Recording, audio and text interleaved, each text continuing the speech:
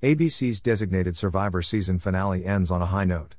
The FBI score a big win in stopping the muscle in the season-long charade of conspiracy theories and traitors. But the show sets itself up for the next season in the last few minutes of the episode. Patrick Lloyd, aka the architect of the entire plot to take over the White House, disappears. For those of you who haven't seen the show, someone bombs the Capitol building. This then forces the country to rebuild with a new president, known as the Designated Survivor.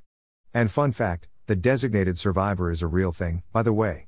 Meanwhile, the search to find the killer starts and FBI agent Hannah Wells uncovers who bombed the Capitol. Surprisingly, it came from a group of traitors on U.S. soil opposed to a foreign terrorist group, which everyone initially assumed. Now, on to everything that happened in the season finale. Warning, spoilers ahead. Full recap.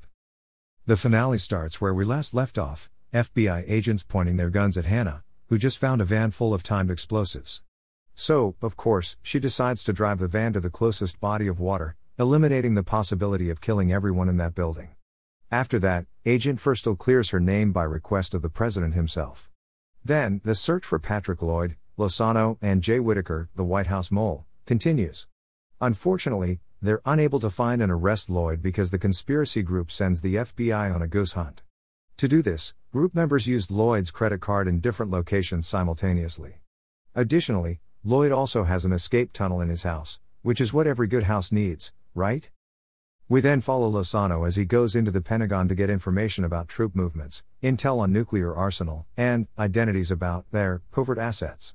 But before that, Agent Wells sees him leave the Pentagon to what looks to be a house in the middle of construction.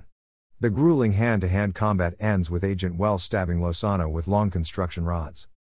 They find the mole. On the more political side of things, President Kirkman and his staff have their own problems to deal with. Specifically, journalist Abe Leonard's impending questions, an article about leaked information he got from the White House mole. But they don't really deal with the problem. Instead, they just actively try to avoid having to comment on the situation per request of President Kirkman. Later, after meeting with Kirkman, Leonard thankfully decides to honor his wishes by holding on to his speculations for a little longer.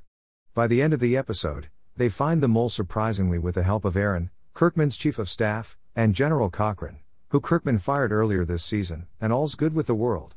Or so we all think. The finale ends with Kirkman giving an empowering speech to the public. In it, he finally addresses Leonard's claims and clues everyone in on with the investigation. At the end of it, he leaves the American people on a good note, at least for the most part.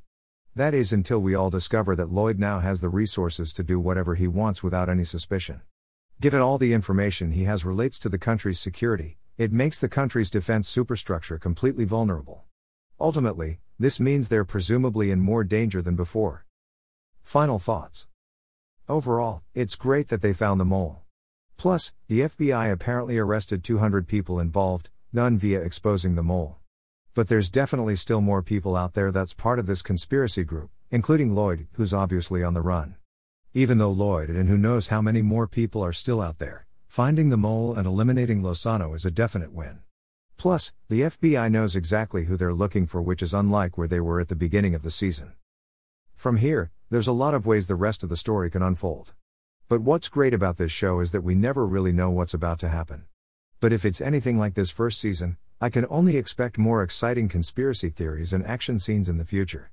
So, here's to hoping more of the same will come when it comes back for its second season in the fall.